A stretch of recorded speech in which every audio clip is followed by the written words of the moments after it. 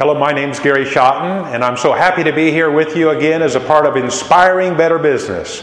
Today we're going to talk about the subject of gaining wisdom. Wow, everybody wants wisdom. How do we get wisdom? What kind of wisdom do we want to get? And I want to discuss that and maybe disclose a little secret that I found that would be of great help to you. First of all, the common way to think about this is reading books, go to seminars, study things, go Google, search internet. You know, that's pretty well knowledge. Wisdom is something that you apply with all the knowledge that you have. And I suggest that wisdom is something that you gain after you've gotten some knowledge. Now, we could call most that we find on the internet man's wisdom. I really want to go for God's wisdom. I'm open about my belief in God. I'm open to my belief that God is the provider and giver of all good wisdom. It says that throughout the Bible. And I want that kind of wisdom, not just man's wisdom.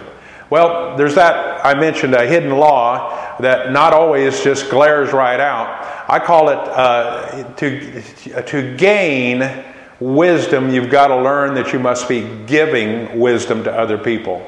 Wow, what does that mean?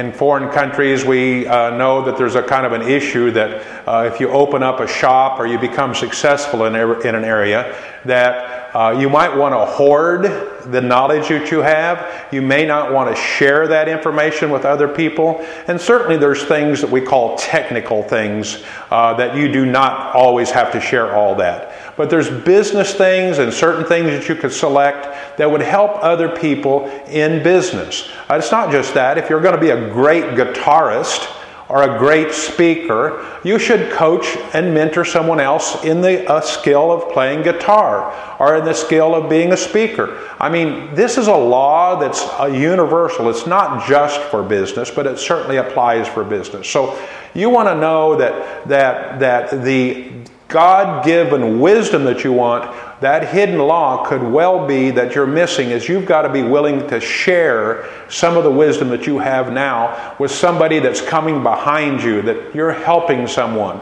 I'm just telling you, it's a law. I'm sure of it. I'm as sure as the sun comes up tomorrow that this is one of the keys that you must be willing to share. And you got to think of it this way. There's no limit to the wisdom. You think, okay, well, I know this much. I don't want to share it because that's all I have. No, if you share it, then more will come to you. I guarantee it. Well, think of it this way. If you had a container that you're filling water, and you were filling that water in any way, at some point that container is going to get full.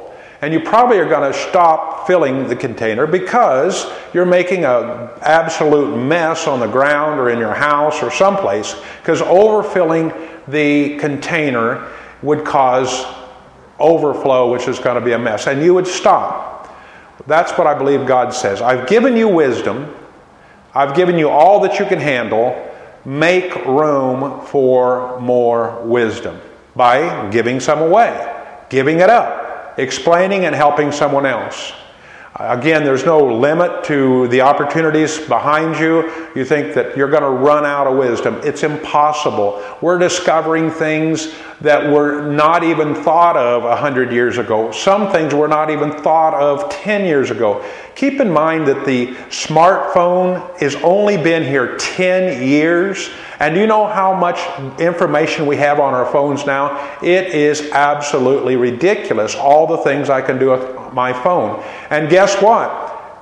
It's not even started to begin. They're thinking of more new things. That's how you make money. You think of a new thing that nobody else has thought of, but it's not a man-made thing. I believe that God gives wisdom. You see, a lot of the man-made stuff is just rehashing what you heard. Somebody reads a book and they learn how to teach that material to someone else. That's good, but it's not the best.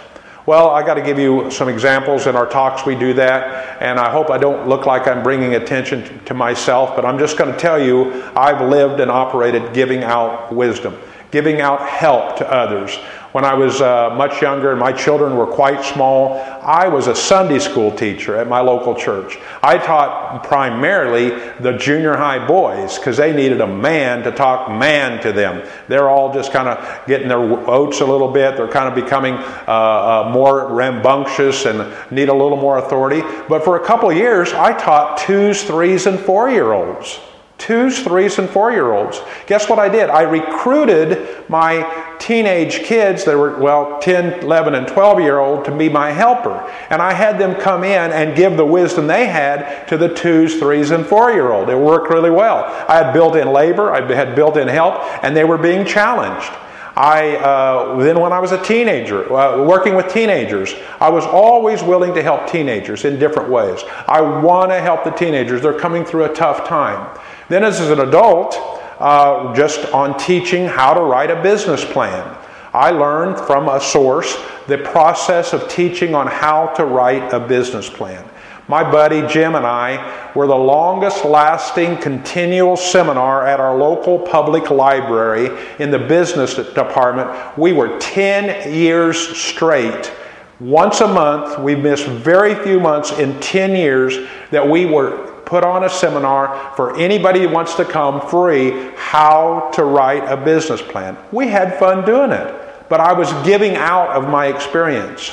Guess what? What I'm doing right now is giving you insight in my life, insight in things that I've learned. I'm giving out of my fullness, out of my abundance, the things that's been given to me. And you just don't know how many things I'm thinking about doing. My wife's saying, slow down a little bit. The people that work with me, they're always joking around. I always have some new ideas. And they're fresh new ideas. They're not something that I called rehashed or second nature. I have fresh, new, innovative ideas that other people have not thought of, or at least I didn't learn it from these other people. And over time I say, yep, that's God, because other people will learn of this, but not in a chain reaction, because wisdom is out there. Grab it, gain it, use it, but use God kinds of wisdom. Now, don't be naive to think that your mistakes are part of the learning process. And, that's where you're going to learn the most. I guarantee you, every time something goes super smooth, never have a hiccup, never have a problem, never have a challenge, you did not learn much.